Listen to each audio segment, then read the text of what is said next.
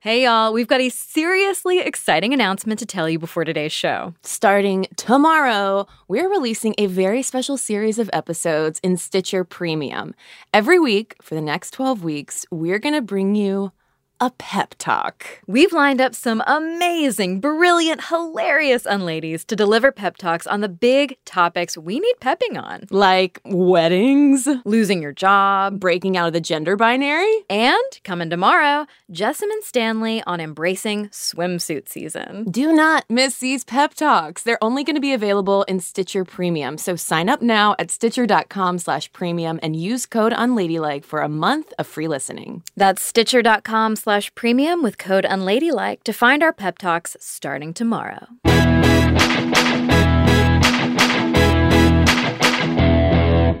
Okay, on with the show. When we condemn women for using profanity, we are absolutely intentionally ignoring the violence and the profanity that patriarchy subjects women and girls to. And instead, we are punching down by insisting that we focus on the words and the profanity that comes from those most affected by patriarchy. A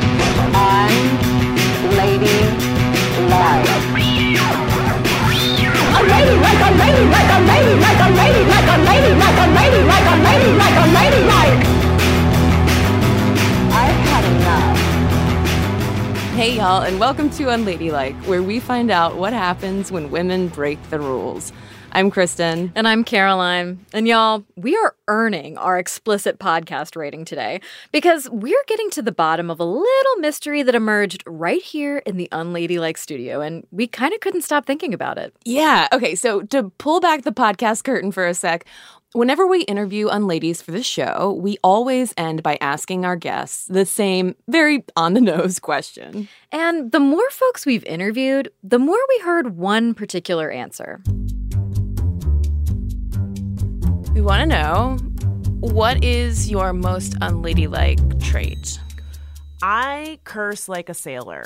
I cuss like a sailor. I curse like a sailor. I do think that it is the spice of life. You know, it's like the seasoning that you add to a delicious meal. If I have to give a public speech at the United Nations or something, I have to consciously think to myself, don't cuss.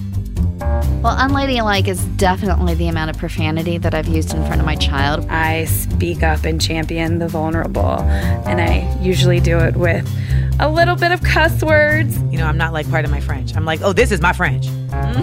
Receive my French. I'm going to start saying receive my French. That was comic Francesca Ramsey, artificial intelligence genius Heather Roth, bad mom Amanda, sexual assault nurse examiner Trisha Sheridan, actor Amanda Seales. Caroline, this is just a sampling. Y'all, we've seriously heard so many variations on how unladylike it is to swear that we knew we had to investigate. And Caroline, I've got to tell you that this episode's guests kind of blew my mind with just how much unspoken fuckery is going on when it comes to gender and swearing. First up, we're hopping on Skype with Australian linguist Dr. Kate Burridge, who knows pretty much everything you'd ever want to know about why we curse and what makes bad words just so bad. Then we're getting pumped up on the power of profanity with feminist journalist and author Mona Eltahawy, who you heard at the open of the show. I don't give a fuck that it upsets you. I'm very glad because my mission in life is to destroy that fucking patriarchy. It's all to figure out, why is cursing so effing unladylike? And how does it affect how women get heard?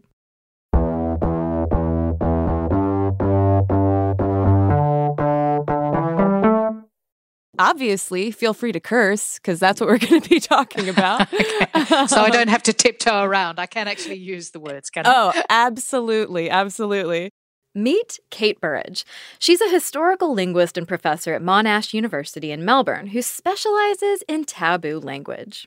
We wanted Kate to help us sort our fact from fiction when it comes to the unladylikeness of swear words and how we use them. What's funny, though, is that Kate ended up studying these forbidden words kind of by happenstance, because she grew up in a household where if she said so much as a cripes, her parents would threaten to wash her mouth out with soap. I was the queen of euphemism, really. I actually wasn't much of a swear. I was a golly gosh, goodness gracious kind of swearer. Kate started out studying euphemism, which eventually led her to bad words and her research partner, Keith Allen. Together, they've written multiple books, including Forbidden Words, Taboo, and the Censoring of Language. But for golly gosh goodness Kate, becoming an expletives expert in academia took some getting used to. Oh, well, it was interesting. The first time we got up to talk about these words, I said to Keith, I can't say them. I've never said them. And to actually have to say them in front of a public group was extraordinary for me. So he actually poured me a large glass of vodka, which he said no one would be able to smell. And so I sipped this glass of vodka all the way through the lecture. By the end, I really had experienced the liberating effect of the well-placed expletive. I haven't looked back. It is interesting, Kristen, that Kate was uncomfortable swearing, but her male counterpart was not. Mm-hmm. And we're going to dive into the gender dynamics of cursing momentarily. But to start, we wanted to know why the hell humans curse in the first place. Kate says there are 4 main reasons. There's a certain sort of swearing that is most usual, and that is social swearing. Okay, Caroline, so despite profanity's bad reputation, the number one way we use it is to actually get along with folks. Yeah, like think of talking to your friend about the awful thing your fucking boss did the other day, or throwing out a teasing, fuck you. No, fuck you. It is a kind of verbal cuddling, and the more you like someone, the greater the swear word, the greater the obscenity. There's also this sort of, I suppose, what people think of when you say swearing is the kind of you've hit your thumb with a hammer, or you've pressed the send button and that email's gone off where it shouldn't have, and these words just bubble up, don't they? And that brings us to our second kind of swearing.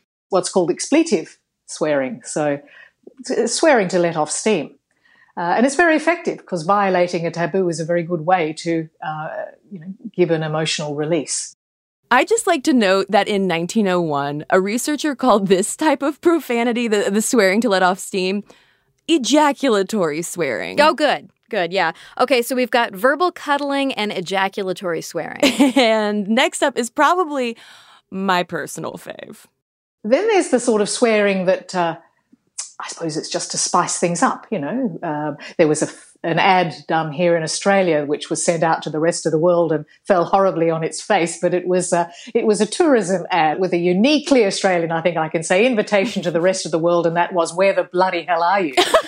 Which was our way of sort of saying, do come to Australia. That's what's sometimes called the Great Australian Adjective, where you would use it a lot to spice up what we're saying. And so that's another function of swearing, to give that sort of emotional overlay, to make it punchier. Where the bloody hell are you is probably the best tourism tagline ever, Kristen. Right? I mean, I'm booking my ticket right now. But the fourth and final function of swearing seems to get the most public attention, even though, Kate says, it's the least heroic. The insult and abusive language. So this is where you use cuss words to either, to someone or of someone, or something that you want to, that frustrates you, or that you want to downgrade or denigrate in some way. So yes, that's I suppose the dark side of swearing, if I put it that way, because there's plenty of studies to show that swearing is quite healthy. Swearers might even lead less stressful lives. Okay, so Kate's not kidding about this, Caroline. There's this one kind of famous study on swearing where participants have to hold their hand in a tub of ice water. And when they were instructed to curse, they were able to hold their hand in the water for longer compared to when they were only allowed to say, like, non-swear words, like pizza or swizzle sticks. Pizza always keeps me warm. Okay, so if swear words are connected to socializing, less stress, and pain relief, these are all positive things, why do we get so offended by them? Oh, it's their link to taboo, the things that society just don't want to confront. So it's interesting, isn't it? Because it does require a certain sort of human doublethink. I mean, the fact that you can talk about the female pudendum, or you could talk about the vagina, but if you say cunt, then that raises goose flesh. And so it is interesting that you can use a euphemism and talk about something, but it's as if all of the nastiness were in the word itself. That's what makes them so powerful. So it's not the referent, because we're referring to the same thing all the time, but it's the actual words themselves. People talk about, they say, cunt, for example, is such a horrible word. A lot of women will say that. And really the poor little words, they can't help it. They're just an assemblage of vowels and consonants, Kate says the words we've considered taboo have changed a lot over the course of history. Like, originally, it was blasphemous words, like religious-based swearing that really got feathers ruffled. Yeah, like bloody, as in Australia's "Where the bloody hell are you?" used to be considered an unprintable word, partly because of its religious association with the blood of Christ. Right, but as the capital C Church lost some of its power, so did that religious-based swearing. So instead, we started using physical and sexual-based swear words like most of our four-letter friends today, fuck, shit, dick, the whole gang. As for the ladylike no swearing rule, that developed around the late 1600s, early 1700s, like around the same time as modern gender norms, basically. And any woman who wanted to maintain her marriage market worth and avoid being labeled a prostitute or a low-class working girl, she better keep her language in tow. Meanwhile, well-heeled gentlemen were encouraged to keep any profanity away from the ears of wives and daughters, which really codified this separate sphere of cursing idea. Like, people truly thought that women, well, specifically women of so-called good breeding, just did not curse. And that classist idea was reinforced by quote-unquote research. Because the thing is, until the past 30 years or so, studies on women's use of profanity almost exclusively focused on working-class women who were just assumed to have saltier language. There was a study done by Barbara Rich, I think it was in 1987, and her study revealed then that within this sort of subculture of women, there was I suppose, a treasure trove of dirty words that women would use when they were in same-sex company. And moreover, they were from the middle class. So supposedly the most ladylike of women of all fessed up to using some of these terms. Even words like whore, bitch, and slut, they would use these words of men, which is interesting. Because traditionally these have been applied only to females and gay males, of course. Yeah, Rich's study was titled Women's Derogatory Terms for Men, that's right, dirty words. Love it. And it basically demolished this idea that allegedly ladylike bitches stuck with more conservative, polite speech all the time. And Kristen, can I just give you some examples? Oh, please do. Okay, so Rich listed the standard, bastard, asshole, dickhead, bitch.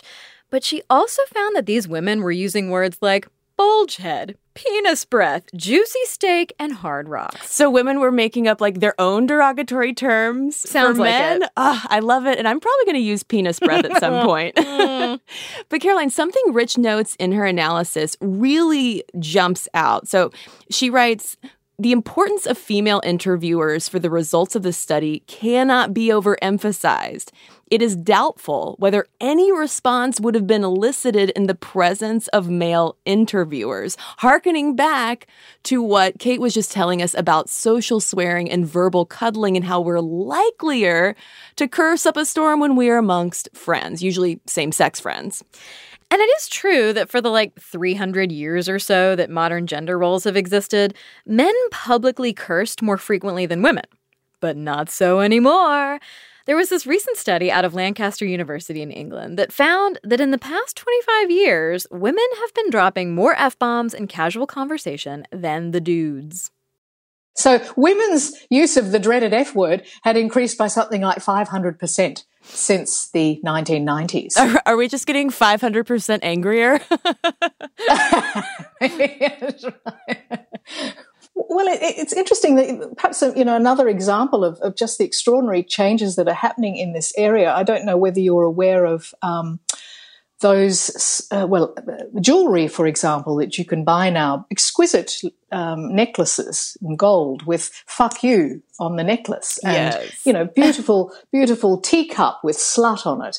I think I understand that Dame Judi Dench, while she's filming, does extraordinary embroidery, and they're all full-blown obscenities in these cushions that she embroiders for her friends.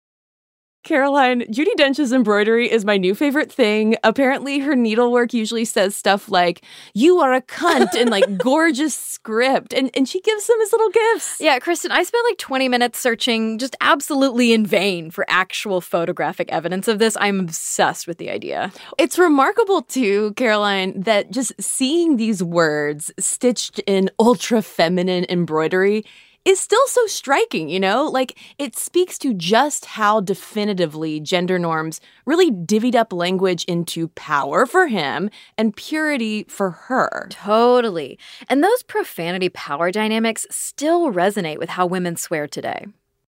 Is it riskier for women to curse in public because of a sexist sort of swearing double standard? Yes, certainly that was the case. When I was looking at court cases around Australia up until sort of the 1980s, it was certainly the case that women were fined more for bad language than men were. And, you know, it makes me think of that. There's a beautiful quote, Daniel Defoe, you know, who wrote Robinson Crusoe. Uh-huh. What did he say? He said, God damn, he does not sit well upon a female tongue. He said, it seems to be a masculine vice. But Caroline, as Kate's already established, swearing isn't a masculine vice these days. That said, our vocabulary of swear words still pays an awful lot of attention to female bodies. Well, for a start, there are many, many more expressions to do with vagina. There are, in fact, 1,200, could you believe it, expressions for the female body part, the bawdy body part. You know, there are 2,000 expressions to refer to women in a sexually derogatory way. That is extraordinary lexical richness. There aren't anywhere near the same number of expressions to refer to males in that way, and certainly they're not nearly as negative. I remember, I think it was Margaret Atwood said something about, you know, work by a male writer is often described as having balls, but you don't talk about work by a woman as having tits. You know, there's that kind of at all. Caroline, can we please make work having tits happen? Yes, yeah, absolutely. You wrote that of the taboo terms for bodily functions, sex, and private parts, cunt remains the most disturbing and the most powerful.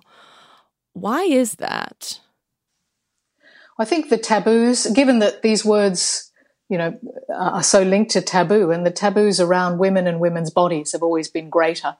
And so that's why you get this, you know, the power attached to these words. And you know, just those insults I mentioned earlier. So if you compare a term like prick to a term like cunt, I mean, prick, the terms for male body parts tend to suggest stupidity, you know, maybe contemptibleness, if that's a word. Whereas, you know, cunt, it's nasty, it's malicious, it's despicable, much more powerful. So when, though, did cunt become so taboo? Because it wasn't always considered a four-letter word, to put it euphemistically. No. And if you read, well, the sort of medical books that I was looking at when I first started my research on word order, the medical texts from the Middle Ages, cunt was there regularly as the normal term for the body part. But with the rise of sexually based swearing, like we mentioned earlier, dictionary dudes got more squeamish about defining or even including words related to the female pudendum. So Kate says that starting in the 1700s, cunt would either be left out of dictionaries entirely or just referenced in euphemisms, including my favorite, the monosyllable. And of course, like, once you're using euphemism, you're essentially insinuating that the actual word is too impolite or crude to say at all. I've got a dictionary of the vulgar tongue from 1785. It has it in there, but with asterisks and dashes. The lexicographer's name was Captain Francis Gross. His definition was a nasty term for a nasty thing, I think he calls it. That's all. Oh, that's rude. Isn't it rude? Very rude. Yes, indeed. And, you know, this is where you get even the word for rabbit in English, which was the word cunny. And, of course, that smacked a little too much of the body parts, so that disappeared. We no longer call rabbits cunnies. Such was the power of that word, the dreaded C word, that it actually bumped off innocent bystanders, innocent vocabulary that just happens to sound the same. I honestly cannot believe that's how we got the word bunny. Like, from being afraid to call a rabbit something that sounded too much like cunt. That's right. So let's just call a cunny and get over the controversy. You mean the controversy? So do you think that women should embrace more swearing? Is it time for us to get over this unladylike stereotype around swearing? Well, I think, freedom is freedom from euphemism. So yes, and breaking taboos does give, gives you a bit of power, most certainly. When we come back, we're talking to a babe with the power. What power? The power of profanity. Oh, that's not the Labyrinth rhyme, Caroline. No, but I think it is now. Stick around.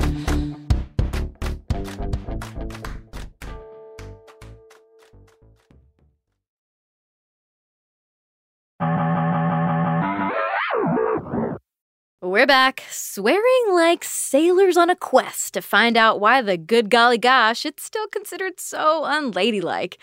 And Kristen, what do we know so far? Well, thanks to Professor Kate, we know that swearing feels good. We know that women give plenty of fucks, and that cunt was a totally non-offensive word until men made it dirty. Assholes. Seriously, though, considering the power dynamics of swearing and how patriarchy has monopolized it, we wanted to talk to a feminist who's exploring the potential of profanity to grab some power back. Hi, my name is Mona Al-Tahawi, and I begin all my talks with my declaration of faith, fuck the patriarchy. Mona El-Tahawi is an Egyptian-American activist and public speaker, and that line she just gave is literally how she opens every single talk that she gives. Yeah, from a literature festival in Nigeria to a panel discussion on feminism in Pakistan to academic conferences in the U.S.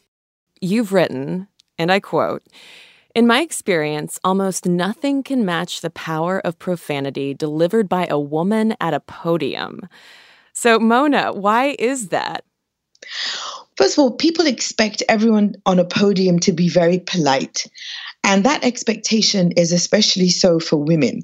And I think it's rarer for women to be on a podium than for men. It's even rarer for women of color. So that podium is obviously a place of power. And from that place of power, you're supposed to kind of revere it and be on your best behavior. And I don't really understand why that is the case. Because for me, to be powerful enough to stand on that podium surely should mean that you're powerful enough to say what you want. Mona says she likes the fact that calling it a declaration of faith sets up this expectation that she's about to deliver the literal shahada, the declaration that, there is no God but God and Muhammad is his prophet. But instead, she drops an F-bomb. She also writes about that declaration of faith in her upcoming book, The 7 Necessary Sins for Women and Girls. And one of those necessary sins is profanity. Mona thinks about gender and swearing a lot. She's even started a hashtag on Twitter, Why I Say Fuck. She got the idea for the hashtag after an encounter with one of her editors. Mona wrote op-eds for this dude, and one day he called her in. He wanted me to stop saying I don't give a flying fuck on Twitter and to cut down my usage of fuck on Twitter. And I was like, what? Have they ever spent time on Twitter? It was incredible. I mean, first of all, exactly, like 95% of my time on Twitter is saying fuck. And then I was stunned because I'm not an employee of that publication. So the fact that that editor thought that they could demand this of me was just stunning. And I said, why? Why? First of all, I don't work for you, but why? And they said, well, it's not something that we want to be associated with. And we feel that words like that and phrases like that just end the conversation. It's like civility, It's like, if, civility is for the sake of continuing the conversation, blah, blah, blah, blah. And it was ironic and horrendous and just so such an indication of how oblivious these powerful men are to what it's like to be a woman of color, to be a woman of Muslim descent, to be a woman on social media, to be a woman out there in the world today contending with all this fuckery, that they thought they could say this to me. And I was like, you've got to be fucking kidding me. After that meeting with the editor, Mona took to her favorite format and started #WhyISayFuck. And it took off. Soon, Mona was hearing from women all over the world, responding with things like, I grew up in an authoritarian, fundamentalist environment.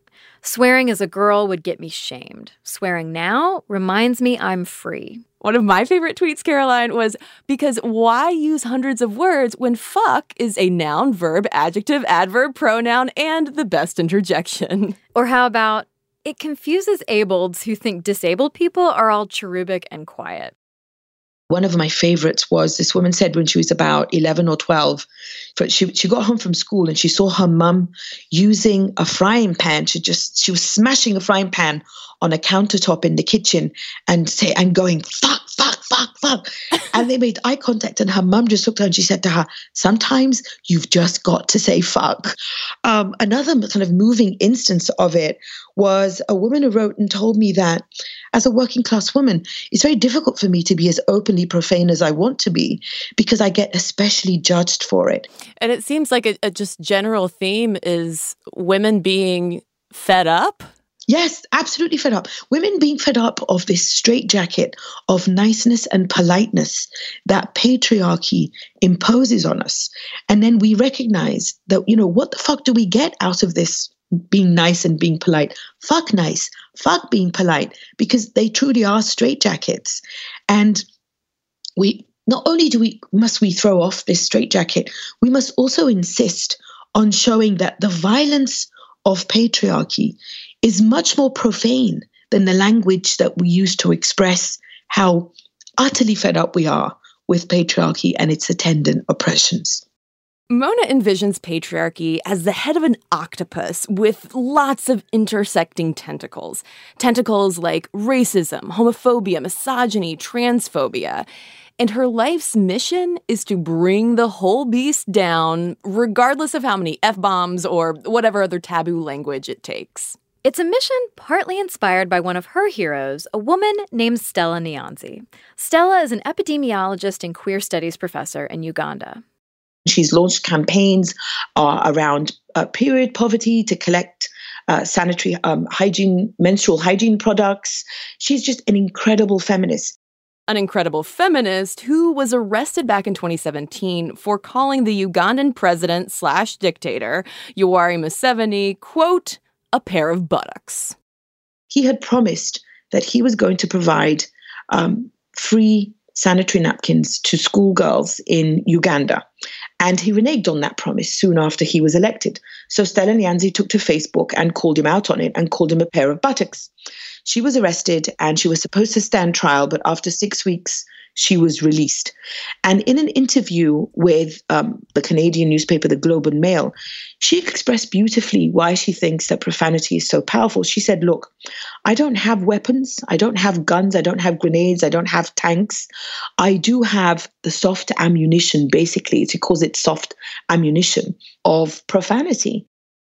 Stella calls this radical rudeness, which is this incredible Ugandan tradition that stems from activists back in the 1940s fighting colonial powers. So instead of staging an uprising, the activists developed another approach.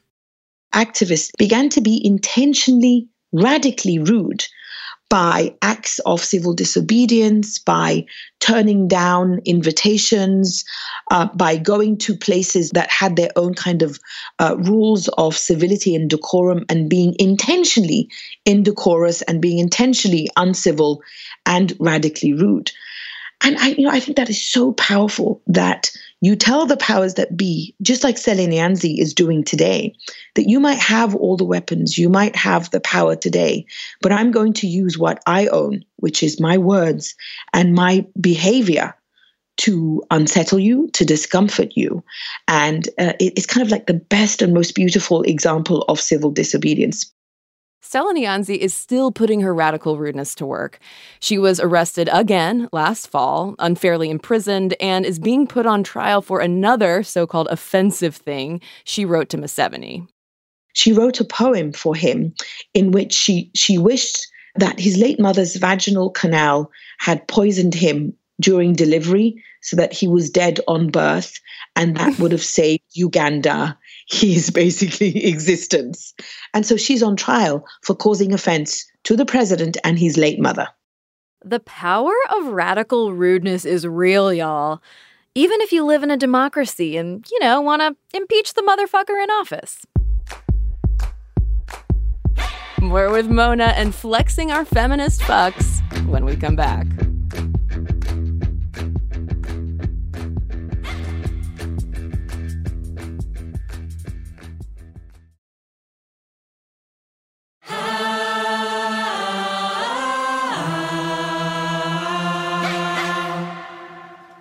We're back with Mona Eltahawy, author of the forthcoming book, The 7 Necessary Sins for Women and Girls.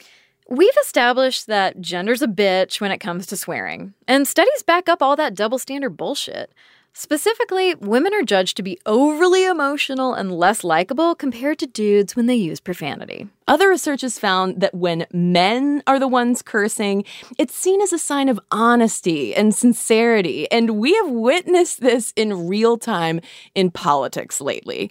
Take, for instance, Beto O'Rourke dropping F-bombs in his concession speech.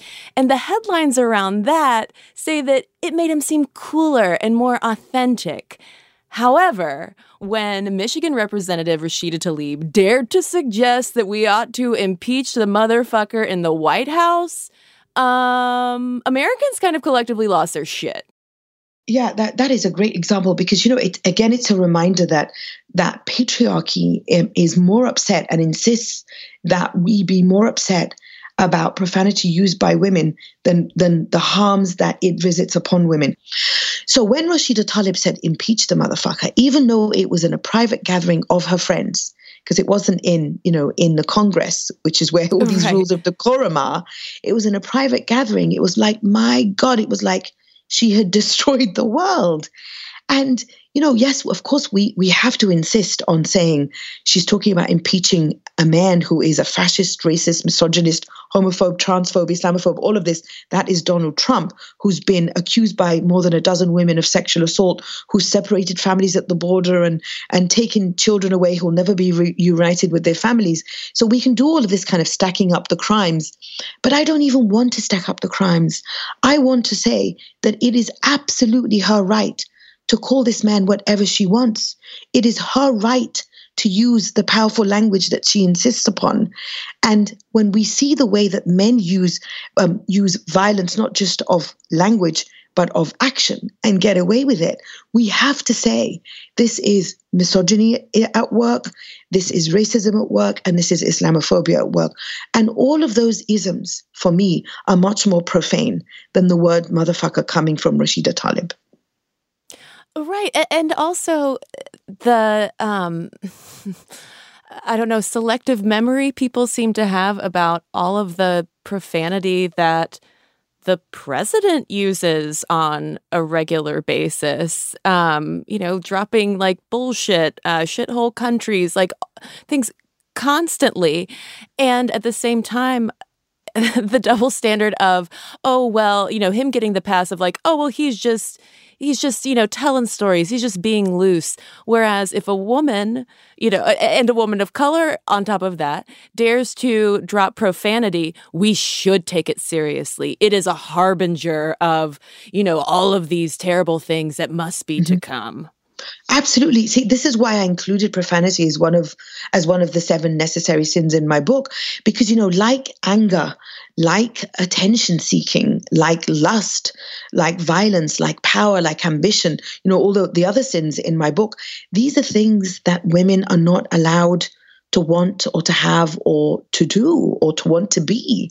These are things that patriarchy has given men and has given a very specific type of man, and these are kind of like very privileged, most often, depending on where you live, but in the United States, these are white, wealthy, heterosexual men. And those men, it's like those things are natural for them to want to do and to be.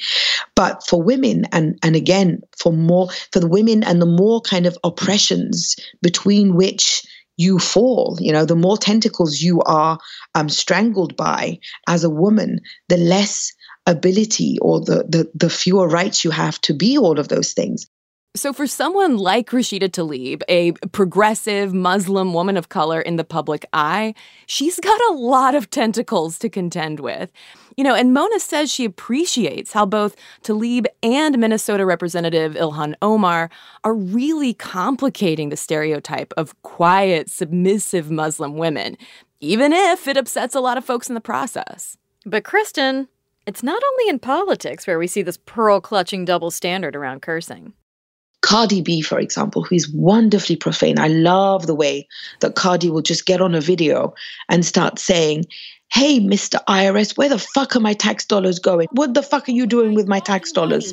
What is y'all doing with my fucking money? I want to know. I want receipts. I want everything. I want to know what y'all niggas doing with my fucking money. What is y'all niggas doing with my fucking money? Uncle Sam, I want to know what the fuck you doing with my motherfucking money. And, people look at Cardi B and first of all, she has forced herself on people's consciousness. She has forced people to take her seriously. She says, you know what? Yes, I was a motherfucking stripper, because that's how she often refers to it. Mm-hmm. And she will brook no shame whatsoever for it. And it's like, good for you, Cardi. And, people try to blame or to excuse her profanity on the fact that this is the background that she comes from. But I insist that we look at it and see Cardi's profanity as an incredible feminist ownership of her body, of the work that she used to do, and of the success and the power that she has now. And I salute Cardi for that. So there is one last wrinkle that I want to ask about, which is what do we do about women policing profanity? In the sense of, I hear a lot of times, I'm a white woman, and white women are the first ones to take down women of color, like in the Cardi B example, saying, oh, well, her profanity reflects this, that, and the other, and that's just not a good example. What do you think is the best way to address that dynamic? Mm-hmm. I think many things are at play because, yes, I've experienced that policing by women. I mean, one example is very soon after I came back to the US with 2 broken arms after I'd been assaulted in Egypt in November of 2011 by Egyptian riot police. They broke both my arms and sexually assaulted me. My arms were literally in a cast. Each arm was in a cast. And this Muslim American woman who had invited me to speak at various conferences, she came up to me and she said, Mona, there are so many people in our community now is supposed to be the American Muslim community, who would be more likely to listen to you if you didn't say fuck so often. Mona was astounded in this moment. Like, was her language really the issue here? Wasn't the violence she'd been subjected to more profane? Yeah, but I mean, privileged women gonna privilege. Welcome to the patriarchy. So when you internalize that misogyny, when you internalize those lessons, and you then turn around and police other women, you think that you will be protected from kind of like the ravages of that patriarchy. And the more privilege you have as a woman, the more you end up doing that. And that's why we often find white women, in the case of the United States, doing it, because white women are the most often the ones who are foot soldiers of the patriarchy, because their whiteness puts them adjacent to that power of white supremacy in the United States. And that kind of dynamic exists in every community. And that's why I also mention the American Muslim woman who was policing my language, because in our community, she's given power in the same way in the United States at large, white women are given power by white supremacy. Well, Kristen, what if we were to swap out that tainted power for some patriarchy-smashing profanity? Well, that's exactly what Mona has in mind. You wrote, let's teach all our girls to say fuck, loudly, proudly, unfiltered, and uncensored. What would it mean for our world and our daily lives, do you think, if we did accomplish that? If we got all our girls to say fuck loudly and proudly and uncensored, we would have a world in which we would focus on the truly profane. And that would be misogyny, white supremacy, capitalism, transphobia, homophobia, ableism, bigotry of all kinds, all those things that truly harm us, depending on where on this hierarchy and in between which of patriarchy's tentacles we are strangled and suffocated. If we really focused on where all of those crimes are coming from and where that power lies, we would not be upset at FARC. We would instead be upset at patriarchy and the violence that it allows on a daily basis against us. In other words, we shouldn't let that straitjacket of niceness, as Mona put it earlier, hold us back from speaking truth to power, profanity included. Totally, because it's not like patriarchy has ever been precious about the language it's promoted to devalue and debase our bodies and beings. The scales are like fucking upside down, aren't they? And so, that just makes me want to go out there and say fuck even more. So I think that you should insist that all your guests at the end say fuck loudly, proudly, and uncensored. Caroline, to that I say, fuck yeah. Fuck yeah, Kristen. Also, speaking of profanity, we should update y'all on Stella Nianzi's legal battles over her radical rudeness.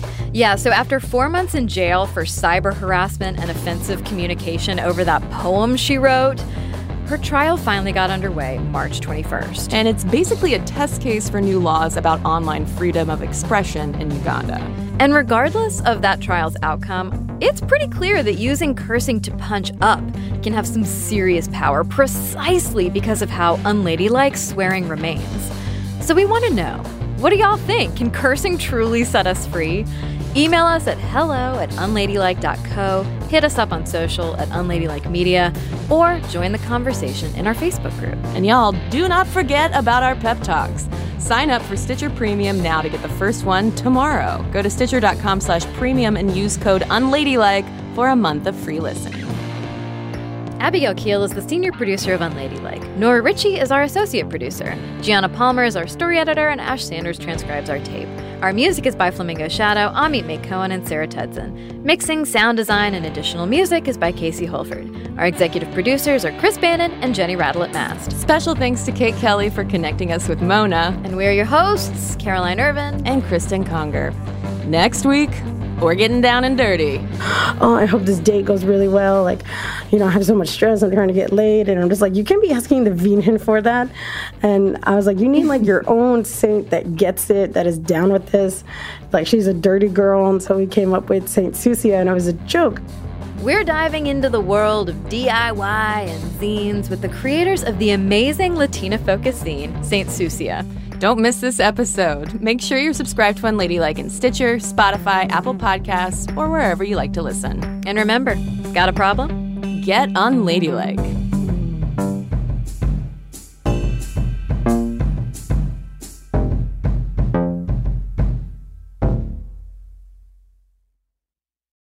So one of my favourite words, for example, is the word furky toodling, which is a word for foreplay. It was early English word for foreplay, which I think is so beautiful, don't you? Yes. Furky toodling. Can't wait to use that. Stitcher. I'm standing outside Smithsonian's National Museum of American History.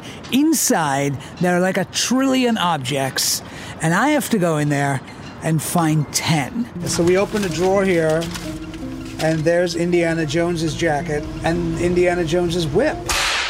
What is this? Now Prince donated this guitar. I'm Asif Manvi, and I am lost at the Smithsonian. Where do I begin? This place is obviously full of fascinating stuff. Fonzie's jacket, worn by Henry Winkler on Happy Days. There are 156 million objects in the Smithsonian's collections. Here are Muppets. These aren't just objects. They're pieces of America's self-identity. I'm looking at a robe with the name Muhammad Ali. Only 10 episodes, only 10 objects. That's pretty amazing. Lost at the Smithsonian is out now. Subscribe now in Stitcher, Apple Podcasts, Spotify, or wherever you listen.